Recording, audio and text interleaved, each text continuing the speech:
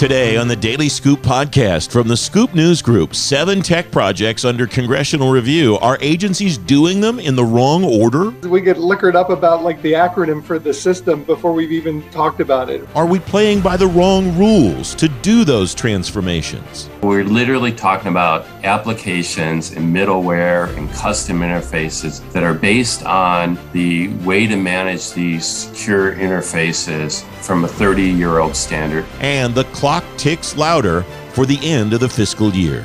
We sometimes think it's all about the last few days of September, but I would like to point out to folks that it begins many, many months before. It's Wednesday, September 29th, 2021. Welcome to the Daily Scoop podcast. Every afternoon, you'll learn what's going on today in government. I'm the host of the Daily Scoop podcast, Francis Rose. Here's what's happening now. The head of the Cybersecurity and Infrastructure Security Agency is looking for feedback on her agency's new Zero Trust implementation guidelines. Jen Easterly says her agency knows Zero Trust, quote, really is a journey. CIS is taking comments on the guidance through tomorrow. The State Department will roll out a new data strategy over the next 3 years. The strategy has 4 goals. They include a data-focused culture, analytics decision-making, and enhanced data governance. The strategy cites artificial intelligence and machine learning as important parts of its execution. The Chief Technology Officer at the Pentagon is on the hunt for virtual reality and augmented reality technology. Jackson Barnett's tech reporter at FedScoop. He's writing about it at fedscoop.com. Jackson, welcome. Thanks for coming on the program. What exactly is Heidi Shyu looking for at DoD? Well, first of all, thanks for having me, Francis. What she is looking for is technology that will allow operators to use headsets in environments that they already work in, where bandwidth and, generally speaking, the environment is not very accommodating for technology. And she wants, be they soldiers, airmen, Marines, guardians, and sailors, to be able to use headsets as an integral part of their operations. And they just can't do that right now with the type of bandwidth requirements that the current technology has. You write in your story on fedscoop.com, devices from commercial industry could help the military realize new means of conducting training and operations, according to Shyu. Does that stuff that she wants exist in industry now, or is this a call from her to industry to start to come up with this stuff? I think it's a little bit of both. Well, there currently are programs in the Army specifically that use commercial technologies. Microsoft is a big supplier of them through the IVAS system that they have. But what she's also saying is that what is currently available is great, but they want even better. So she's kind of saying both there, that she has some pretty big aspirations for what these headsets could do, even though what they can do in commercial industry now is already pretty good. You're reporting that she wants these to work, as you said, in low bandwidth environments. How low is low, or do we not know that yet? Well, she didn't put a number on it, but we can assume pretty low based on the type of places that the military currently and recently formally operated in. Thinking of your IT infrastructure in a place like Afghanistan is fairly limited, and places that the military may have to go in the future could present similar challenges. Jackson Barnett, terrific story. It's up on fedscoop.com right now. Thank you very much for coming on to talk about it. Thank you. You can read more on these headlines and many more stories at fedscoop.com. The Daily Scoop podcast is sponsored today by Zoom for Government, designed with relevant certifications and ATOs for the federal hybrid workforce. Zoom for Government offers rich and high-reliability audio and video for conversations to work through complex issues and build rapport across government with mission partners and engaging the public. Learn more at Carahsoft.com/Zoom. Congress is reviewing 7 proposals the Technology Modernization Fund Board has awarded. Federal CIO Claire Martorana says the board has applications from 48 different organizations in the federal government worth more than $2 billion. Dave Wintergren's president and CEO of ACT-IAC. He's former Chief Information Officer of the Navy. Mark Foreman is Executive Vice President for Enterprise Optimization and Transformation at Dynamic Integrated Services. He's former eGov Administrator at the Office of Management and Budget. Welcome to my Brain Trust today, Dave and Mark. It is good to see both of you.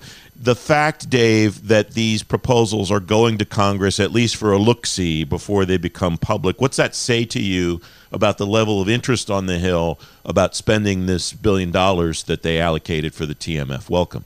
Thank you. It's great to be with you both.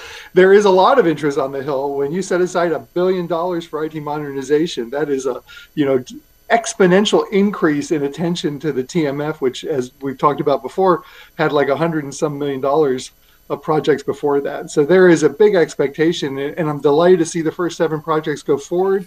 As I understand it, it's a 5-day notification period, so it won't slow down the process of getting those projects approved. And so that's a great start, but $1 billion needs to get spent. As you and I have talked about before, there's not much going to be an appetite for more money to be expended if we don't get money out the door and that money is spent effectively, because there's a $90+ billion a year federal IT budget.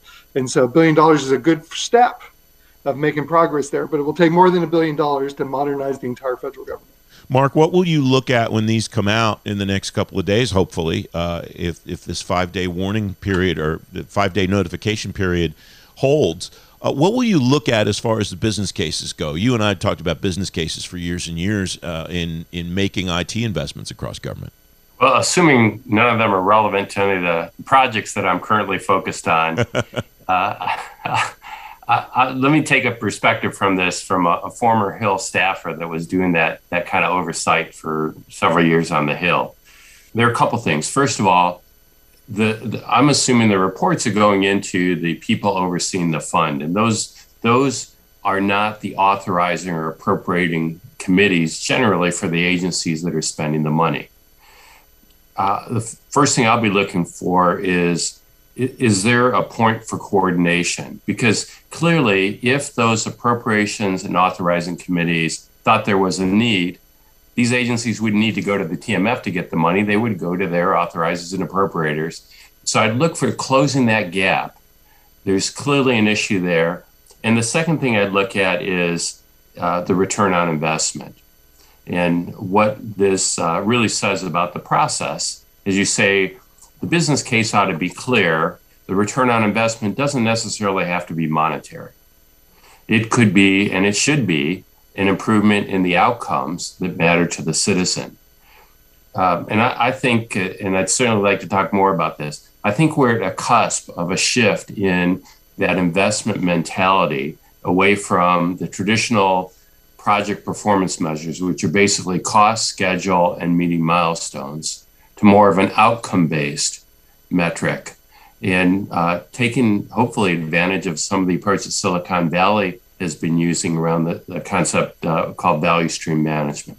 I have to foot stomp there because what Mark said is just so important, right? I mean, I think, despite our best efforts, the federal government operating the way it does with a focus on getting budgets approved is not as adept as the private sector at sort of documenting why things make sense and the outcomes are going to be achieved. And so I think we'll all have to see a continued effort to help improve these business cases with this focus on what is the return on investment. I know when I was working at the Department of Defense, oftentimes a business case would come in and it would show almost no return on investment or like 30 years to get a payback. And to Mark's point, it is about both qualitative outcomes about mission effectiveness, but also IT investments should have a return financially. And so, and often the case is because we're not really adept at documenting what's going to change. Like, are we going to be able to do more with the same amount of money, or are we going to be able to, spend less or less humans needed because more automation, things like that.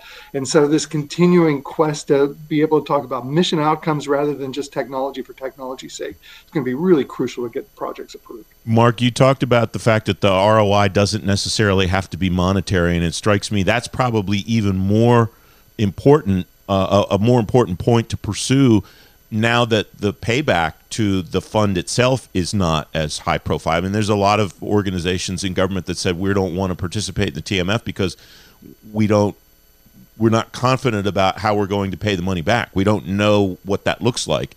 And now that that has been removed, it strikes me that that is something people will maybe focus more on the ROI regarding the technical debt that they can retire as a result of the modernizations that they can make through the TMF and that kind of thing. Am I on the right track there?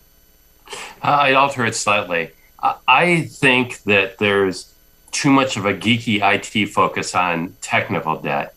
The issue really is the modernization debt of these agencies.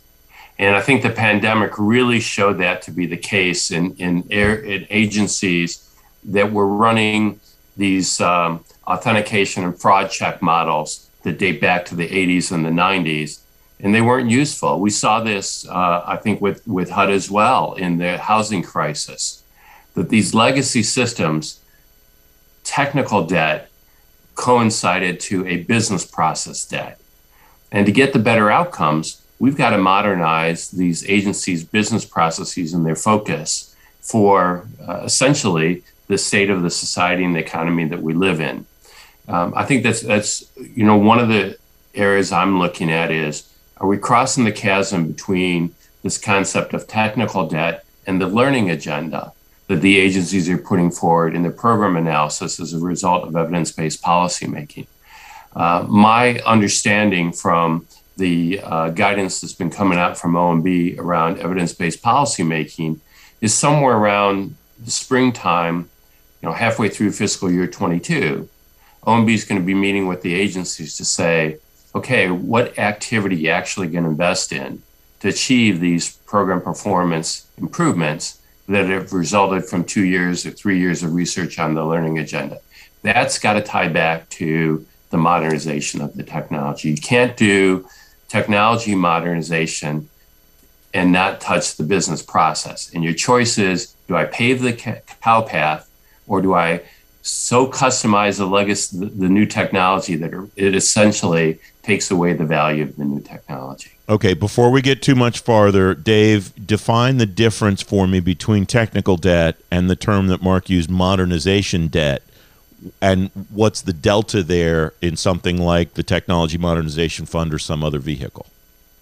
Well, it's easy to talk about IT for IT's sake, and we get liquored up about like the acronym for the system before we've even talked about it, right? And so there is no doubt that federal agencies still spending the preponderance of their money on maintaining the legacy systems as opposed to investing in the new world.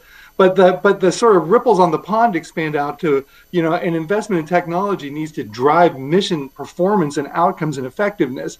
So it's not just about like we've got old stuff and so we need to replace the old stuff to get newer stuff. It's about the replacement in a way that's going to drive more effective outcomes, more service to the citizen, more national defense, more of those sorts of things. So I think that's the important distinction that Mark's trying to make. All right, you get an award for the first use of the term liquored up in the history of the Daily Scoop podcast, Dave, and I think you deserve some kind of award for that. We'll figure that out on the back end. A quick note that coming up later on today's Daily Scoop podcast, the end of the fiscal year is Thursday. A look at spending to close out the year with Joanne Wojtek, the executive director of NASA Soup, later in today's Daily Scoop podcast, and our lineup's available ahead of time on Twitter every day. You can follow the show at Daily Scoop Pod. Okay, back to the Brain Trust. Dave Wintergren and Mark Foreman are here with me. Mark, the business processes piece here, how is that tied to the business case, or how should it be if that's something that agencies are not doing effectively now? The way I look at it is agencies have a lot of different transformation activities. Some are management reforms. Generally, when you see business process reforms or use of data, collection of better data, there's always an IT system involved in that. The government is information intensive. Fundamentally, so many of the services that are provided in government come back to a decision. Are you in compliance with a regulation? Do you get a benefit? Do you get a loan? Do we guarantee or approve some bank's loan guarantee for housing? There's always a decision involved. And the question is the quality of that decision. And ultimately, if we want to improve the quality of that decision or reduce the risk of that decision, we've got to collect newer data that reflects the societal issues of what's present today. If you look at, let's take the failure rates and projects, 13% success rate is what the Standish Group, I think, is currently reporting. So if you were to say the TMF got $1 billion and we expect to have 130 million of that result in success, Congress is going to have to provide some oversight. Well, how do congressional staffers or politicians know whether it's a good project? And I think the way to simplify that message and clarify that in the business case is to articulate the commitment of the agency to the performance improvement that's of value to the voters, to the constituents, to the public. And if you can't create that line of sight, we used to call it, that cause and effect relationship between what the investment is doing and what the outcome is that matters to the citizen or to the public, then I don't think you really are making the business case. And if I could pick up on a thread that Mark brought up a few minutes ago, the world is a very different place now. And so the types of solutions that we're trying to put into place need to have a different focus. We live in a virtual world. We live in a world of digital transformation. We live in a world of very different cybersecurity. And so if you look at the first 7 projects that have gone up, it seems like the majority of them have a cyber focus, which is absolutely right. I mean, cybersecurity in a world where we all lived in network enclaves was all around protecting the boundaries. But the future world, the world that we're already in, is a world of cloud-based, mobile, app-based world. And that's why zero trust is so important. This idea about, rather than just trying to spend all of our money to protect an edge, and then once you're inside, you could do anything, this idea about improving identity management, improving data level security, continuous monitoring, all these things that are part of the zero trust policies that the government is putting out are also crucially important, and they have to be baked into these IT modernization projects and not thought of as an afterthought. Connect that thought, Dave, to your credential as the Assistant Deputy Chief Management Officer, where your focus was not entirely IT, but IT as a piece of delivering business solutions, both back office and tip of the spear in the Defense Department. Yeah, absolutely. And you think about, particularly in an organization as dispersed as the Defense Department, you have to make a choice with your cybersecurity solutions. The more you lock things down, the more you may feel secure, but you actually, create a self-inflicted denial of service attack kind of thing where like good information can't get in and out. And so if you need to be connected to allies and coalition partners, and the next thing you know, the carrier leaves home port and is doing disaster relief in Haiti rather than going to the carrier strike group. I mean, this all talks about how do you make sure that no matter how much I trust the individual or know that that individual is part of my network, that I can still do business and have information flow with them. What are the biggest holdups to doing that in the modern environment, Dave? I bet Mark has an opinion on this too. My thought is that, it's like the, ACT-IAC has done a bunch of work on this, and you can find the reports that we've done on our website. We've done them in partnership with the CIOs Council, and it's now part of the federal policies that, you don't have to start from scratch. A whole lot of this is things that companies and government agencies have already been working on. How do you do a better job of identity credentialing and access management? How do you do the right thing about attributes? And how do you do the right thing about data level security and monitoring on your network? All these things are things we already know about. It's putting the right kind of emphasis on that rather than the way we used to do it. If you even think about the advancements in TIC from the first version of Trusted Interconnections, it was all about how do you reduce your number of internet access points and put monitoring on them.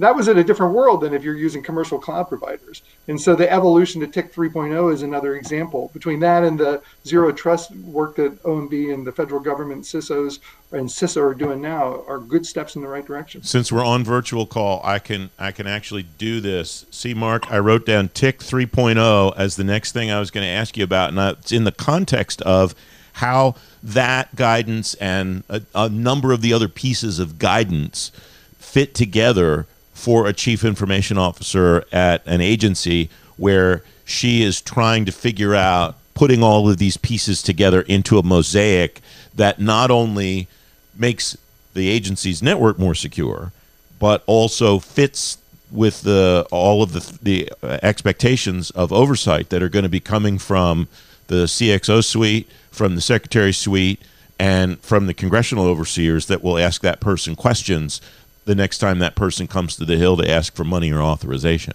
I think there are a couple things here. Let's talk about oversight and what's kind of screwed up in the whole oversight process. The secretaries, the chief operating officers, which are generally the deputy secretaries or CMOs in these agencies, have to make a trade-off decision based on risk. And that is a decision to invest in securing their operating environment. It's not just the network. It's easy to say, oh, the CIO is accountable because that's technology and the CIO is the tech geek. Or maybe it's the CTO in some agencies. But the reality is, this is really going to be expensive to put zero trust architectures in place. And just to simplify that, systems talk to each other, the application and the database. or one application with another application with a database or two databases through messaging. And that authorization to hook those things together, going back to, I checked this out over the weekend, 1992 is when role-based access controls were created as a standard by NIST. So we're literally talking about applications and middleware and custom interfaces that are based on the way to manage these secure interfaces from a 30-year-old standard. And now we're going to a new standard that says, I'm no longer trusting just because your role says you should be able to do this. I now have to know you personally using your device. Do you have access to this? Should you be entering into this? And to do that, that means these applications huggers that really like their customized application, customized interfaces, customized databases that are insulated from things like evidence-based policymaking and creation of the CDO role. All these decisions that Congress has kept saying since the Clean Air Code Act, you agency heads have to fix. And then when it doesn't get fixed, the House or the Senate Government Oversight Committee calls up the CIO and says, why aren't you fixing it? And they're not holding the secretary or the deputy secretary accountable for making sure their agency is managed well. Oh, the CIO, that's mission support. Acquisition, that's mission support.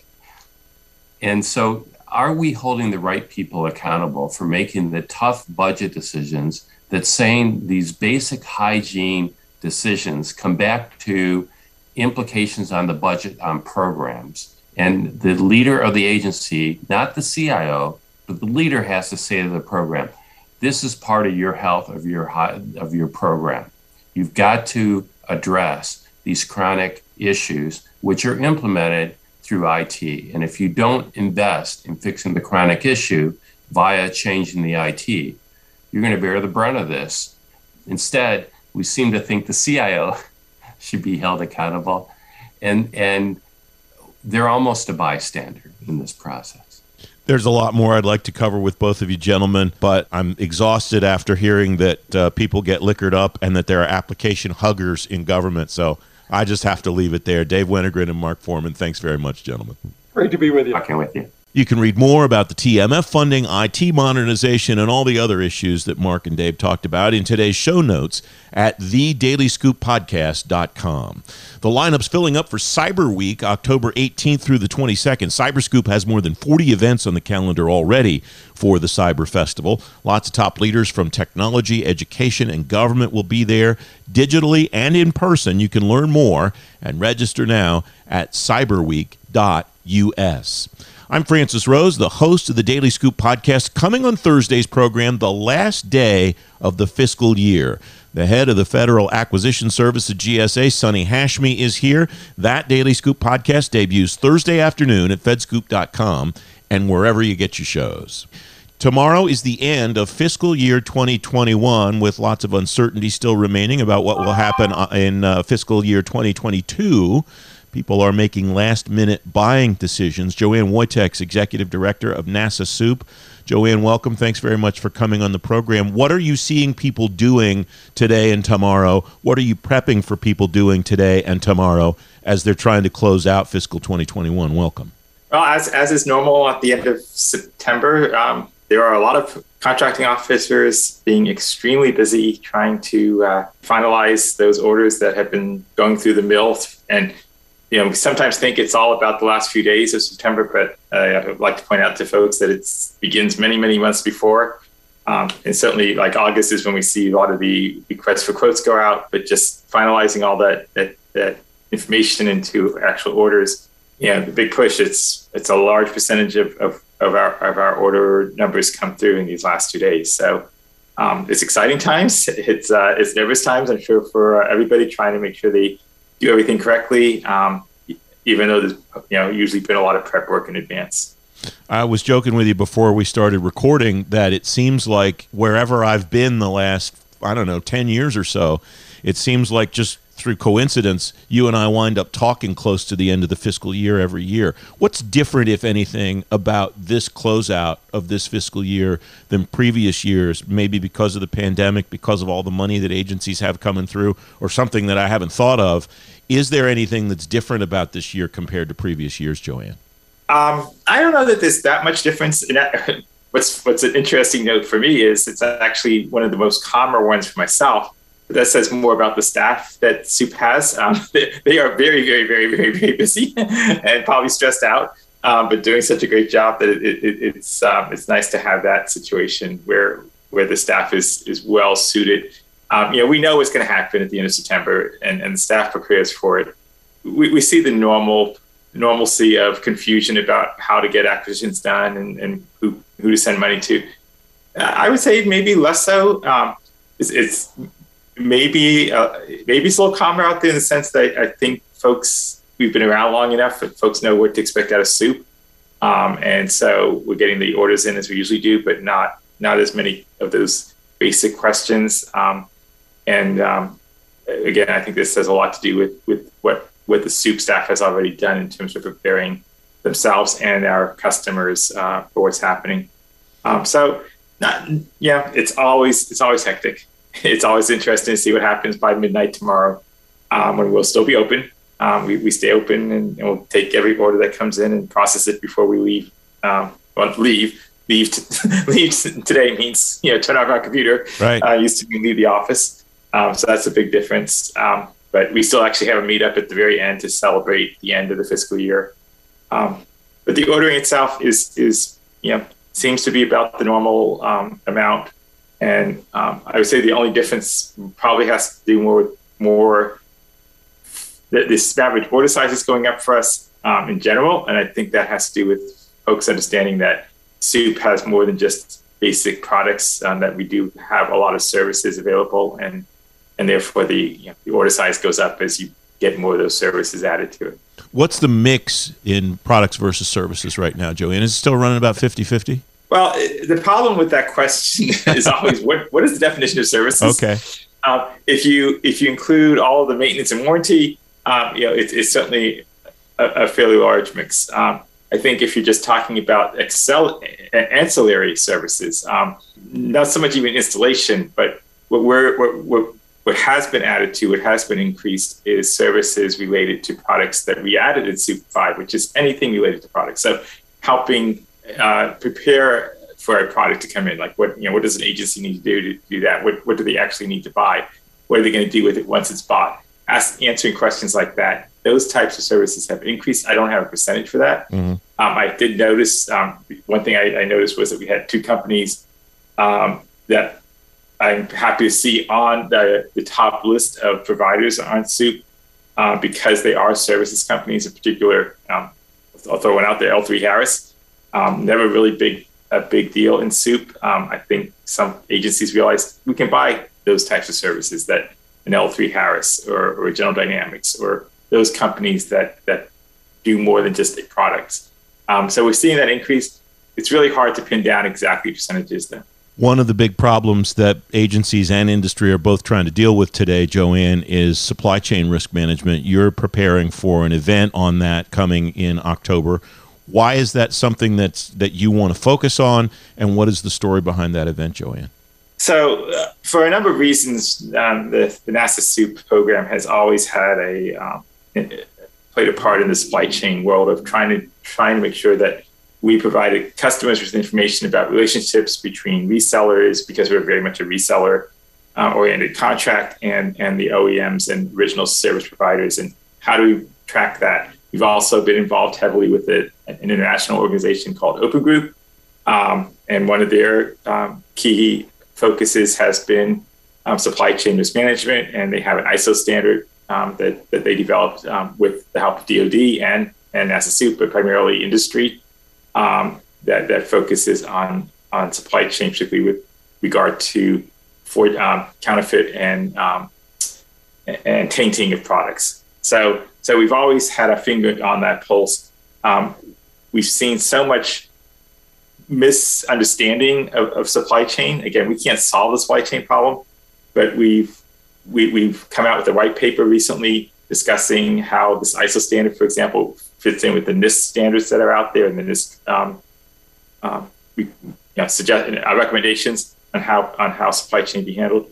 So taking that one step further, we decided to bring together some of the thought leaders in the supply chain world about supply chain. This is our first forum. It'll be in the middle of October.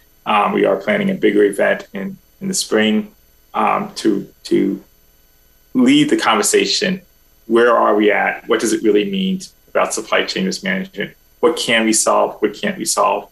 And not just try to find that single answer that isn't out there, because it is a risk management problem. So we're pretty excited. We have my former boss, essentially, Renee Nguyen, former CIO of NASA, is going to sit with me for conversations. I'm excited about that. Don Davison, who was formerly of the DoD CIO's office and helped actually start that ISO standard, along with folks from NIST and other places to discuss where we are with supply chain. And you can find information about that on our website, www.scwp.nasa.gov, and we'll provide you all with a link directly to the website for that forum. So it's very much in line with, again, our goal at SOUP is to provide information conduit to help our customers understand, what it means to worry about supply chain. There's a lot of misunderstanding out there about that on both ends, on both industry and government, but certainly government folks they hear about it, they know it's important, but they aren't quite sure what it means. Happy to put a link to that in the show notes today at thedailyscooppodcast.com. Joanne Wojtek of NASA SOUP, thanks for coming on today. You're welcome. Thank you. The Daily Scoop podcast is available on all the podcast platforms now. If you've already rated the show on your platform of choice, I appreciate that very much. High ratings and good reviews of the show help more people find it. If you haven't left a review or a rating yet, today's a good day to do it. The Daily Scoop podcast is a production of the Scoop News Group in Washington, D.C. James Mahoney helps me put the show together every day, and the entire Scoop News Group team contributes. The head of the Federal Acquisition Service, Sonny Hashmi, is on Thursday's show. Until then, I'm the host of the Daily Scoop podcast, Francis Rose. Thanks for listening.